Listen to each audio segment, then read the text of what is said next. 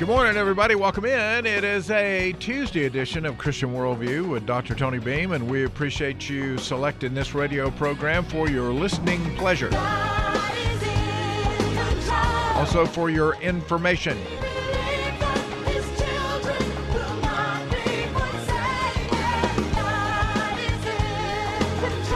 This is Tony Beam, Director of Church and Community Engagement for the Tim Brazier campus of North Greenville University, where Christ makes the difference and where we are equipping transformational leaders for the church and society.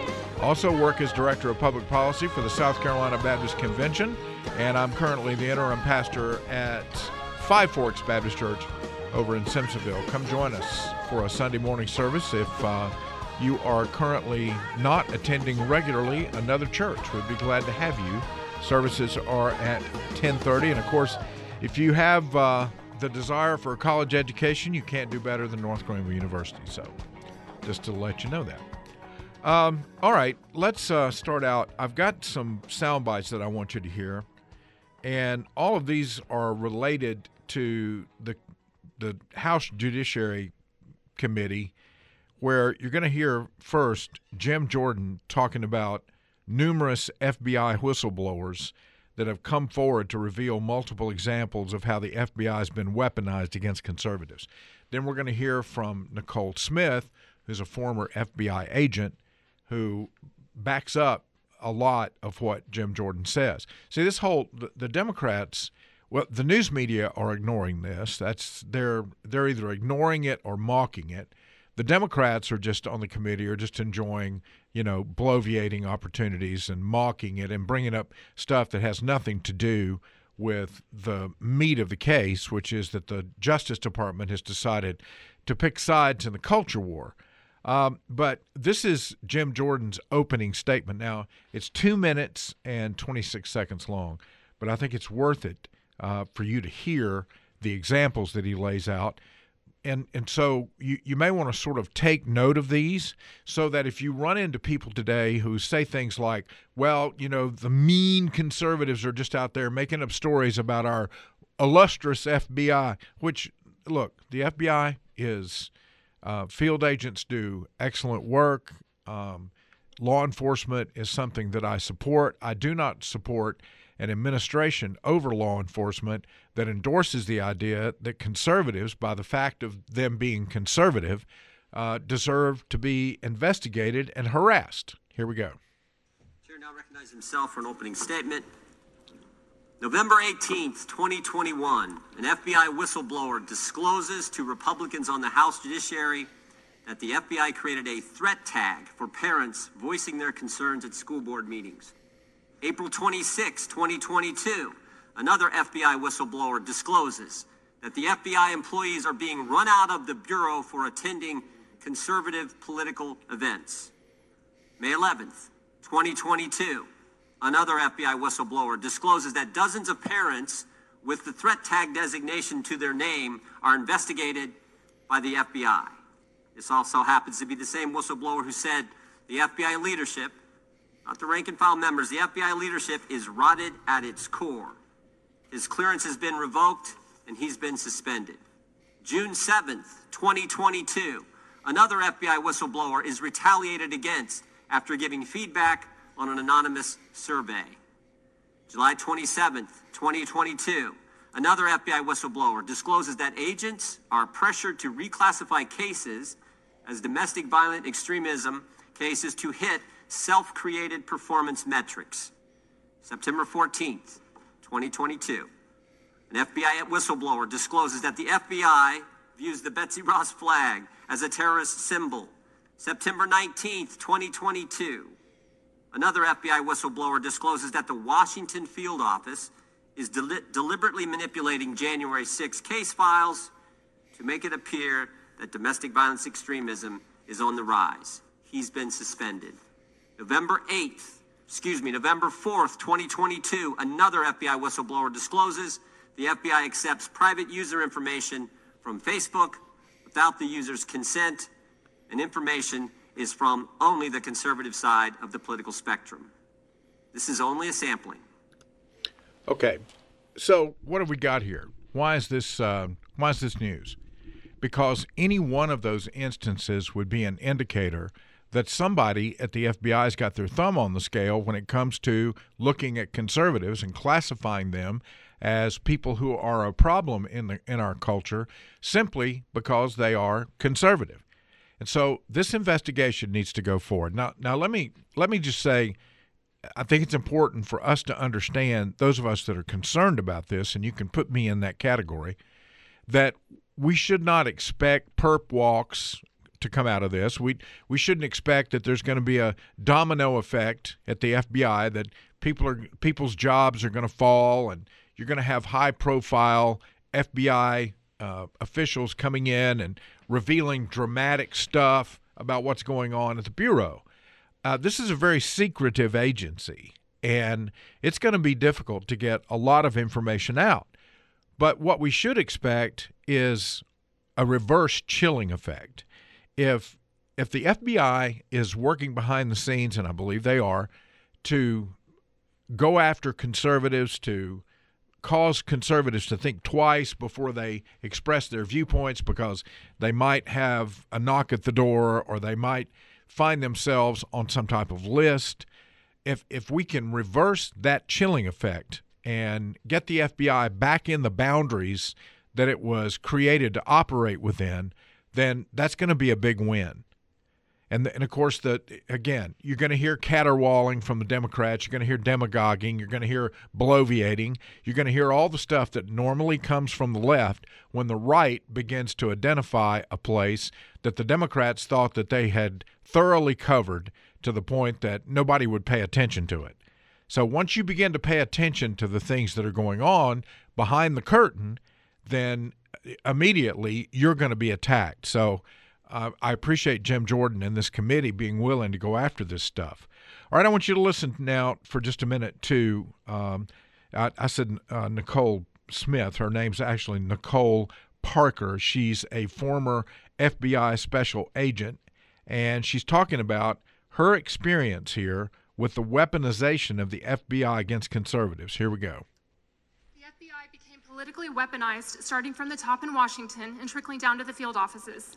Although FBI employees have their First Amendment rights, they are not at the liberty to allow their personal political views or preferences to determine their course of action or inaction in any investigation. Lady Justice must remain blind. Those that do not uphold these responsibilities cause a negative ripple effect throughout the agency and the field. It's as if there became two FBIs. Americans see this, and it is destroying the Bureau's credibility, causing Americans to lose faith in the agency and therefore the hardworking and highly ethical agents who still do the heavy lifting and pursue noble cases. It makes it very difficult for agents to do their job when the FBI loses the respect of the American people. There has also been a shift in recruiting practices, a lowering of the eligibility requirements, which is negatively impacting the agency's performance. And all this adds up to a loss of trust in the FBI by many Americans and low morale among many FBI employees. Okay. Again, the reason this is important is you've got a lax attitude at the FBI. This is being fostered by the Justice Department because the Justice Department under the Biden administration is perfectly willing to put the thumb on the scale when it comes to basically going after conservatives, turning up the heat on conservatives, calling school board protesters terrorists or classifying them as domestic terrorists, putting them on some kind of watch list. I mean, all these things have got to be reined in for several reasons. One, it's wrong for the FBI to do this, and it's bad for the people that are targeted when all they're doing is exercising their First Amendment rights. The second reason is because, as Ms. Parker said, it is incredibly important that the American people have confidence in their law enforcement agencies. I mean, we pay these people to make sure that we're protected. And when the people that we're paying to protect us turn on us, that's a scary proposition. People lose faith. They lose confidence. And one of the things that holds us together is the idea that law and order is going to be upheld. Because without that, if we become like a communist state where people go to bed at night wondering if there's going to be a knock at the door because their neighbors turned them into the government, or because the government has suspected that they're involved in some kind of subversive activity, or that they were just going to ascribe subversive activity to a person because they want to make them disappear. I mean, that's a horrible thing that goes on in China. It goes on in Russia. It goes on in Cuba. It goes on in extremist communist countries, North Korea. That North Korea is run by fear and intimidation, and we don't want to have any element of that in the United States. It's not that, you know, we're a great country. We don't have to worry about this. Yes, we are a great country, and because that's true, we have to be concerned about this and push the FBI back in the box where they're supposed to operate. We're going to be wrapping up the program on March 31st. Yesterday was kind of exciting. Got a couple of packages delivered. I now have a couple of sets of really nice headphones and a video camera that's going to be pretty amazing, because you know how we're using my iPad here, one of them, as the camera for the program for Facebook Live. And, of course, it's stationary, and a lot of things about it that are not the best because it really wasn't designed to serve as a video camera for something like a radio program or a podcast. So the camera that came yesterday is really small, but it's very functional in that it has autofocus and it will track me if I move around. So if I, go from one side to the other, or decide that the camera's going to move with me, so it's always got the same angle. So I'm looking forward to fooling around with that, learning how to use it. Still waiting to hear from, I'll just go ahead and tell you, Blacktop Media is working on website expansion and YouTube building and stuff like that. So I'll be hopefully hearing from them today. And the reason all this is going on is because the show's going to shift to my dining room table. It's going to be the new studio. And we're going to basically keep doing the show as a morning show, but it's only going to be for an hour, 7:30 to 8:30, but it'll be streaming on the website, and then it will be available at YouTube. It'll be available, of course, Facebook Live, and it's going to be available later in the day. We'll post it on the website. I mean, it's going to be, and the podcast is going to be out there for you to download and subscribe to. So a lot of stuff going on with that. The reason all this is happening is that his Radio Talk format is changing.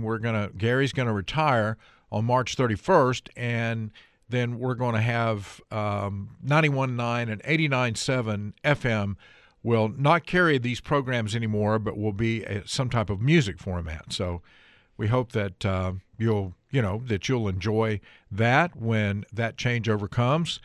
There's no, by the way, just for the record here, there's no hurt feelings or anything like that. This is just circumstances of life. Gary's retiring, and the station decided to use that as an opportunity for a different format. And let me just say that the His Radio Training Network, everybody here has been wonderful to me. Think about it. For 21 years, I've had the opportunity, give or take a few years, a couple of years in there we were off, but for the most part, 18 to 21 years. I've had an opportunity to be here and to have all this airtime, to bring guests into your life that hopefully have been encouraging. I hope you were really encouraged yesterday by Colin Hansen, and that you're going to take advantage of the Keller Center for Cultural Apologetics. It'll help you to build your knowledge of God's Word in a way that'll help you defend the faith in the workplace, with your family get-togethers, among your friends. So, it's been incredible. You realize, because I hosted this show, I got to go to Israel for 10 days, all first class with AIPAC. I got to spend 8 days going through the Grand Canyon on a raft, which that whole trip turned out to be a couple of weeks. Was able to go to the Reagan Library and do some other things that I'd really wanted to do in conjunction with spending that time in the Grand Canyon, learning about how the Grand Canyon was actually formed. I was able to go on that because it was a leadership trip. And I couldn't, I mean, if I started listing all the things, the doors that opened for me because I had an opportunity to do a radio show, it would take up the rest of the broadcast, and I don't want to do that. But so just suffice it to say that I have nothing but immense gratitude to the folks here at His Radio, everybody. I've started naming them. I'll leave somebody out. And, of course, my wife's been working here for over 25 years. So we're going to, times change, people change, situations change, and you take those opportunities to do something different, and that's what we're going to do. So I hope you'll stay with me. Those of you that listen on a regular basis, I'll be talking beginning March the 1st about how you can stay with the show, and I hope you will. I hope you'll follow me. I hope you'll help me get the word out that we're just going to take a little different form. And, I want to keep going for another 5 years or so, maybe longer, if God gives me the strength. All right, I promised to tell you the story about this, the State Department that is actually using State Department money to fund a group that produces an advertising blacklist that targets conservative news outlets. So, we just got finished talking about how the FBI has been somewhat weaponized to be used against conservative voices. And now we're hearing the State Department handing out $330,000 from two State Department agencies, the National Endowment for Democracy and the Global Engagement Center. Both of those agencies, again, fall under the direction of the State Department. And they gave money to a UK-based organization called Global Disinformation Index. Now, they're based out of the UK, but they have offices in San Antonio. And so the mission, the stated mission of GDI is to remove the financial incentive for creating disinformation. So obviously they created a list of news outlets that they consider to be risky bets for advertisers, and then they distributed that list to major advertising agencies and companies. And, of course, all of the outlets on the list were right of center on the news spectrum. And, I'm sure that shocks you.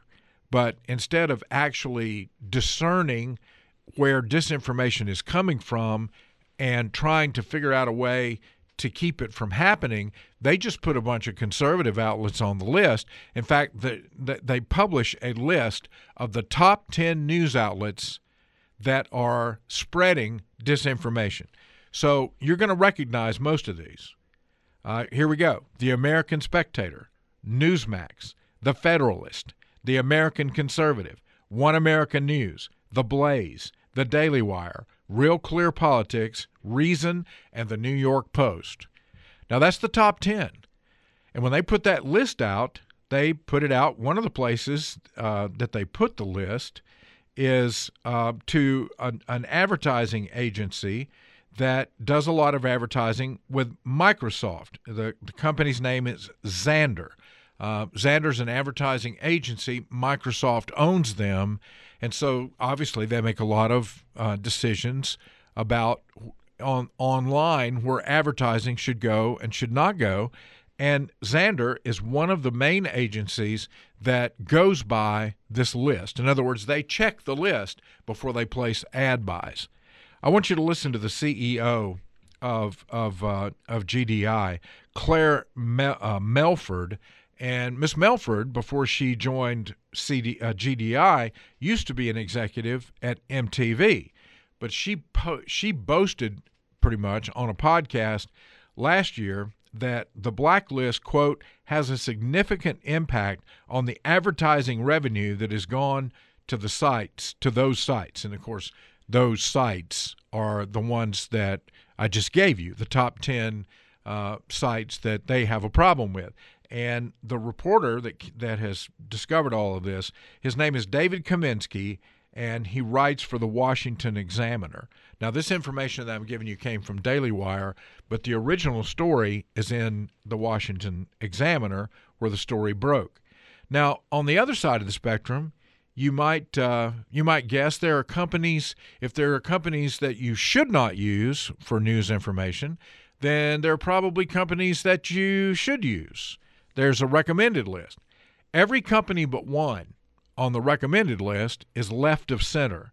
And a couple of the ones that are the most egregious here, that this organization, GDI, has the straight face to say that they don't deal in disinformation, is the Huffington Post and BuzzFeed News.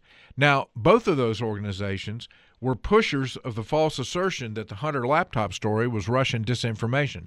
In fact, where did we first hear that? It came from those websites, Huffington Post and BuzzFeed News. And in case you've forgotten, the Steele dossier that we now know was complete disinformation, put together as Oppo research by the Hillary Clinton campaign. That story was broken. The entire dossier was published by BuzzFeed News. So, these are organizations that have a documented history of having their thumb on the news scale, and they're left-wing organizations putting out disinformation against conservatives. And yet GDI says they're perfectly trustworthy. In fact, they're the people that you should go to if you're going to advertise, while turning your back on people like Daily Wire, who broke the story from Virginia about the girl who was raped in a bathroom by a guy who then was transferred to another school so he could do it again. I mean, this is the kind of stuff that would never get covered in the mainstream media, and yet GDI is out there trying to rip advertising dollars away from companies that are telling the truth while supporting companies that are pushing disinformation. So after Microsoft found out, the day after this story broke in the Washington Examiner, Microsoft decided, well, we're going to walk away. We're going to pull away here from we're no longer going to use the report from Xandr for any advertising decisions, and we're also going to do an internal investigation to see how we were using them to start with. So it matters when people like David Kaminsky come along, discover this stuff, and publish it, because it can change the environment and get us back closer to center in the way that we treat everybody equally, hopefully. By the way, that clip you just heard, that announcement, commercial, whatever you want to call it, that quote that he used at the end was from former President Ronald Reagan. I have no idea why they didn't want to use his name. I don't think it's conspiracy. I just found that kind of strange. They did. Did he say Reagan? Name, yes, in the thing. I yes. didn't hear him. Mm-hmm. I didn't hear that part. Okay, well, see, that's my problem, not theirs. I'll play it again next break so you hear it. But in any event, another thing that was said there that I need to take issue with is that, look, we don't want God on America's side, and that's not the concern that we should have, is whether or not God is on America's side. We're talking about the sovereign God of the universe here. Our concern should be is, are we submitting to God? Are we surrendering to His will? Are we living our lives? Are we governing our country based on the principles that are found in God's Word, that are transcendent moral principles that are always going to be true? I mean, the onus is on us, so to speak, to be faithful and to be true and to be following God's will, not planning and going, Lord, come down here, please, and bless our plan and be on our side. God is not a heavenly bellhop. He's not, he's not the Burger King in the sky that you can have it your way. No, He's the sovereign King, Creator, God of the universe, whose Son, Jesus Christ, came that we might know life and have it eternally, abundantly, and to be forgiven for our sin. So just a little thing to keep in mind. I know what people mean when they say stuff like that. They don't sit around and go, okay, let's see, how can I violate theological principle here? I'm going to say it this way.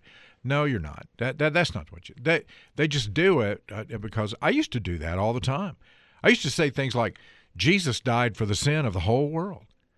Well, then I started modifying that. Jesus' death on the cross is sufficient to cover the sin of everyone who believes. because that's an accurate statement. The first statement is a universalist statement that basically says if Jesus died for the sin of the whole world, then the whole world is saved and going to heaven. Because if you apply his death and the shedding of blood to every body, then everybody is saved, and that's not the way that works. There has to be an intervening moment where you accept the fact that Christ died for you, you recognize your sin, you confess your sin, you place your faith in Jesus, and then you have a personal relationship with him that brings the benefits of the fruit of the Spirit: love, joy, peace, patience, kindness, goodness, gentleness, faithfulness, and self-control. And you are sealed by the Holy Spirit, the Bible says, until the day of redemption, meaning that there's a guarantee that God has forgiven you. He's applied the righteousness of Christ to your life. So when he looks at you, he doesn't see your sin. He sees his Son and the perfection that his Son embodied. And then we get to go live in heaven with God one day. Pretty cool. A lot of folks up there that I love and miss very much. And someday I'll be anxious to join them. All right. Breaking news. Former South Carolina Governor and UN Ambassador Nikki Haley announced today that she is running for president. I know you can send me pictures of your shocked face, but she's seeking the Republican nomination for the 2024 election. This is according to Fox News. In a video that she posted on Twitter, Haley touted her record as South Carolina governor. The fact that she accepted a UN ambassador post so that Governor McMaster could be governor forever. Actually, for 10 years, be one of the longest serving governors. Now, that's probably not in her list of accomplishments, but she also talked about her role as UN ambassador as part of her resume for you to vote for her for president, and she's looking to the future and the needs of the country. Quote, "It's time for a new generation of leadership." Now, you're going to hear this from a lot of people. You heard it from Sarah Huckabee Sanders the other night after the State of the Union address, because one of the chief vulnerabilities of Joe Biden is going to be his age. Now, we know how that worked out for people that made Reagan's age a target. It didn't work out too well. But the difference between Reagan and Biden is light years in terms of their leadership ability, their grasp of the facts. I mean, people tried to make fun of Reagan, and Reagan was in his 70s. I mean, he's spring chicken compared to Joe Biden, who, if he gets reelected, would be 86 years old before he leaves office. So, Reagan was a viable leader. Reagan, throughout his eight years as president, didn't have cognitive issues. In many biographies that I've read, after Reagan left the White House, his cognitive abilities started issues or challenges began to show up in the mid to late 90s. So, while he was president from 1980 to 1988, and there were no issues. He issued his letter to the American people. I'd have to pull that up. I may do that here in the next segment just to remind you of it. But in any case, people running for president this time are going to say new generation. Because if you look at the Democrat leadership, I mean, who are they? Chuck Schumer, Nancy Pelosi, Joe Biden. I mean, there's just a bunch of people that, and Dianne Feinstein. I mean, what? Is she really going to run again? Surely not, because, I mean, she would be like 120 years old when she comes out of office if she runs.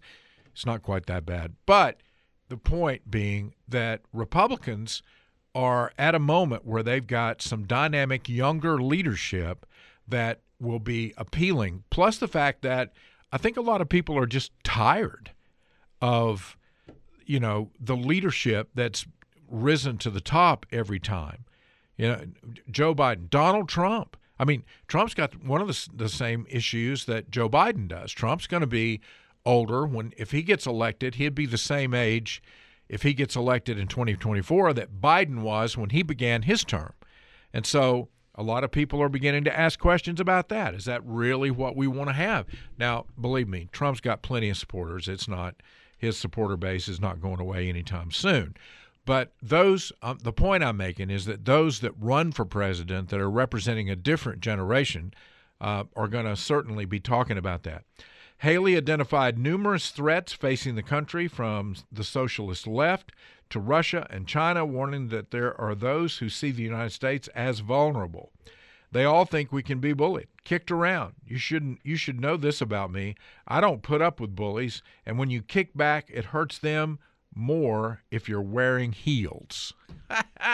Okay, little sexism there, right?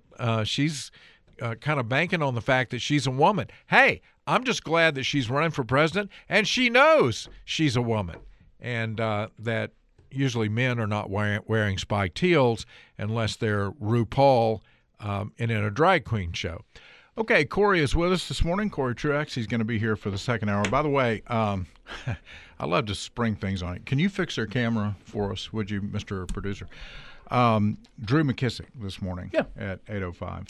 I know you and love. I mean, you get along with him and like doing interviews with him, so that'd be cool. So what's up with you, Mr. Gray Suit? You look good. Thank you, sir. Well, I'm married now for 101 days. Yeah? Yeah, and it's been a blast. So that's fun. And then not just like you, we're preparing for the end of an era. The glue that held together Better Talk Radio in the Upstate is going to retire. Yeah. That's what I'm interested in. You going anywhere fun, Gary Miller? Yes, toward the coast. Good for you, sir. Good for you. Yeah. And the Corey Truax Show predated WHRT. It'll post-date WHRT. And so just getting ready to do that, doing something a little different probably, because, there's constraints in radio. I like constraints. I like structure. Your show is 50 minutes. You take breaks at these times. But now we can do whatever we want. Yeah. Right? Well, yeah, pretty much. I mean, we'll, that's I was just telling everybody, the camera came that I showed you. I was listening. Oh, yeah, the headphones. So, board should come this week sometime, working on the other stuff as well. We're gonna do some things. I'm trying to think of ways to make the show a little better, a little different format. Like I say, it's going to be an hour. I'm going to drop back to your stratosphere. Well, also when you think of commercials, most shows are not nearly what they say they are. Right? There's 5 hours of news at the top of every hour. There's 12 minutes of commercials. In the end, what is that? It's like a 40-minute show per hour. That's right. So 1 hour of content is still a ton of content. Yeah. So we know that content production isn't easy, or at least doing it in a compelling and interesting way. No, you're right. You can just drone on if you want to. Right. But to make sense and to make people want to hear it and all of that. I mean, I've had my days of droning, but I try as a rule to make things compelling, to look at things in a little different way, to think about them,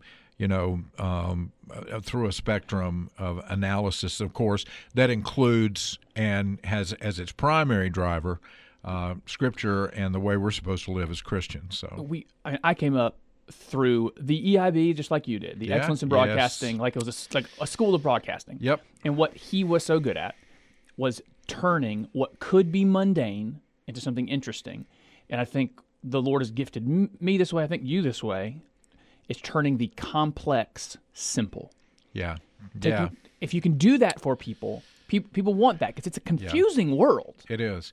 Well, and it's not that people are not smart. It's just that people don't have time to think about things the way that we dedicate ourselves to thinking about them. People get up, they do breakfast, they get kids ready, they got 1,000 things on their plate before they step into their office. Yeah. And then they got all day, they got the stuff, then they come home and it's time to be the kids, it's a ball game they got to go to. Nobody's got time to, most people don't have time to sit down and digest and think about, okay, which website is going to really tell me the story? But if you can get that in a podcast, if you can get it in a radio format that you can depend on, I think that's worth a lot. Yeah, if you can be the source for people, this is what I try to do, that maybe they never read Paradise Lost or the Leviathan or have a real good hold on what the Gospel of Mark's themes are. But all of those things are interconnected strands that make up the culture you're in.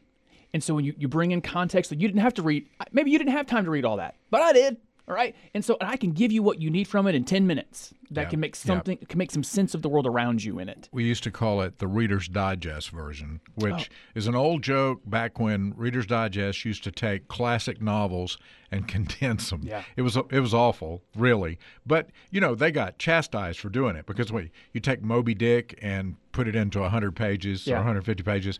But, for people who wanted to be exposed to the classics, that was an opportunity for them that they would never sit down with a 1,000-page book and even begin. I think that is, when I say invaluable, I mean you can't place a value on it. I don't mean that it's not has low value. Right. Because one of the things I think we're both interested in is maintaining the fabric of Western civilization.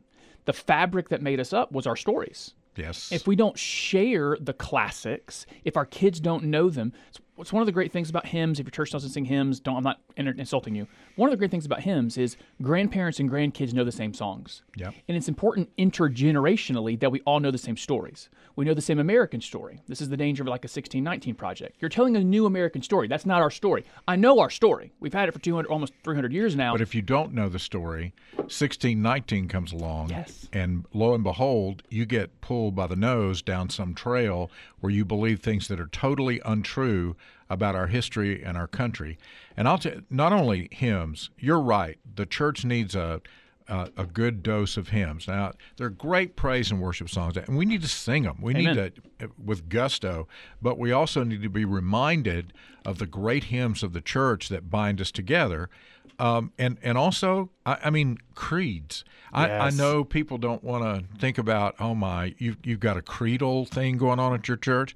Well, it used to, when I was young and was kind of stupid, I really didn't stop to think about what was happening when I stood up, because I spent a lot of time as a Methodist.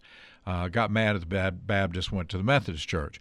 And every Sunday morning, we'd stand up and say, I believe in God the Father Almighty, maker of heaven and earth, and his only Son, Jesus Christ, our Lord. And I'm saying that, and I'm kind of thinking about what I got to do this afternoon. And then I started looking at the history of this, and I realized that Christians through the centuries, the first century, second century church, they would gather together and say these things together to bind them to the cross, to bind them to Christianity, and around the world, and on any given moment, that's happening. Throughout time and throughout geography is what makes us so different. Yeah. Even the things that we love, things like free market capitalism, American conservatism, they are time-bound and they are geography-bound. Conservative doesn't mean around the world what it means here. Capitalism isn't as revered everywhere. But when you say the Apostles' Creed, or we have a creed at Beechwood that we say every week, it's just an amalgamation of all the creeds. Mm-hmm. There is something deep in me that goes, there's a Christian saying this in Uruguay and in Ukraine and Uganda right now in their own language. Some of them are underground. Yes. Some of them are in China. They're persecuted. They're trying to say these things together maybe not at the same time, but in some point in the last 24 hours, they gathered and did what we're doing. Yes, and in their own language. And name any other movement, name any other sovereign that has that kind of reach through time and geography. Allah doesn't have that. Confucius doesn't have that. Right. They tend to be time-bound, geography-bound. A lot of them are ethnicity-bound. Name something as ethnically income diverse as the Church of Jesus Christ. There's not anything. Right. And so when we say those creeds, or when had a North Greenville student, Andy Parno, come back from the Philippines. Yeah. He was telling me that in this little house church with maybe a dozen people, they sang the doxology in that native language. Yeah. All around the world and throughout time, that's it. That's cool. I sang the same song that Spurgeon and C.S. Lewis sang. Cool. Let's keep doing that. Yeah. And that Christians Underground are singing in China. There's something great about that. And to the core point, having those core stories in Western civilization, that was where we deviated from, was the Moby Dick Reader's Digest thing. Right. We need all of those stories to make up the fabric so we don't tear apart. Right. So there's value in the Reader's Digest version of things that we offer so to keep everyone together. Yeah, the tapestry gets tightly woven when all of the pieces are brought together in a way that we recognize and become familiar with, so that the back of the tapestry may look a little chaotic, but the front is a beautiful picture of who we are as a people. And I'll throw one more at you, which gets me. I can't.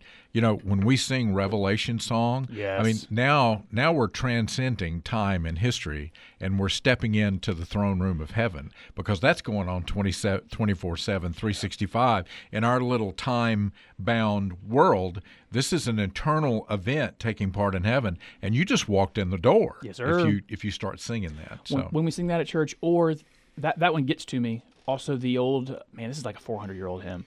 Holy, holy, holy, the Lord God Almighty. Yes, who was and is to come. That there is a hymn that goes along with that, casting down their golden crowns around the glassy sea. I think that song is just called Holy, Holy, Holy. Yes. But man, that's very directly taken from text and Revelation. Yep. There's power in those things. The church story is the most important one that I want to make sure we all share. Yep. But the American story is a good story for however long the Lord wants to keep it around. And I think you and I want to tell that American story as well. And I revert back to my roots that I'm very proud of. But occasionally, when certain hymns come across the way in church, I've never sang. I don't think I've ever sang in my life that there's power in the blood. It's always power in the blood, because that's just where, I can remember as a kid singing that with a whole bunch of farmers from Ellenboro in the church going, there's power in the blood. I mean, that's the way we sang it. But you talk about devotion and, emotion coming out of that. Yeah. There was a lot of it. The hymn book actually had it written PW''R. That's right. How are you supposed to say that but power? They don't even have the vowel in it. That's a good point. PW''R. That's a very good point. All right. Well, how much time we got left, Nick? 2 minutes. Okay. If we don't get a chance to do this again before the show goes away, I start talking about how much you mean to me, and the fact that we've been able to do this together some, yes. And the fact that you're doing it means the world. So, and hopefully there'll be opportunities for that. We've talked a little bit about the website, cross-promoting shows and writing and stuff, because we really, really want to keep this idea going of holding the culture together, Western civilization.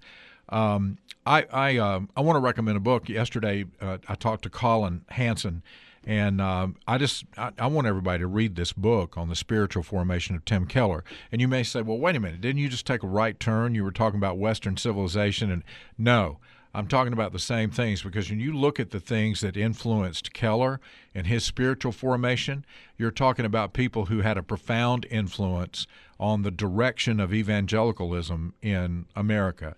People like John Stott, Martin Lloyd-Jones, R.C. Sproul, and Elisabeth Elliot. I had no idea. I have not read Elisabeth Elliot widely. I've read some of her stuff.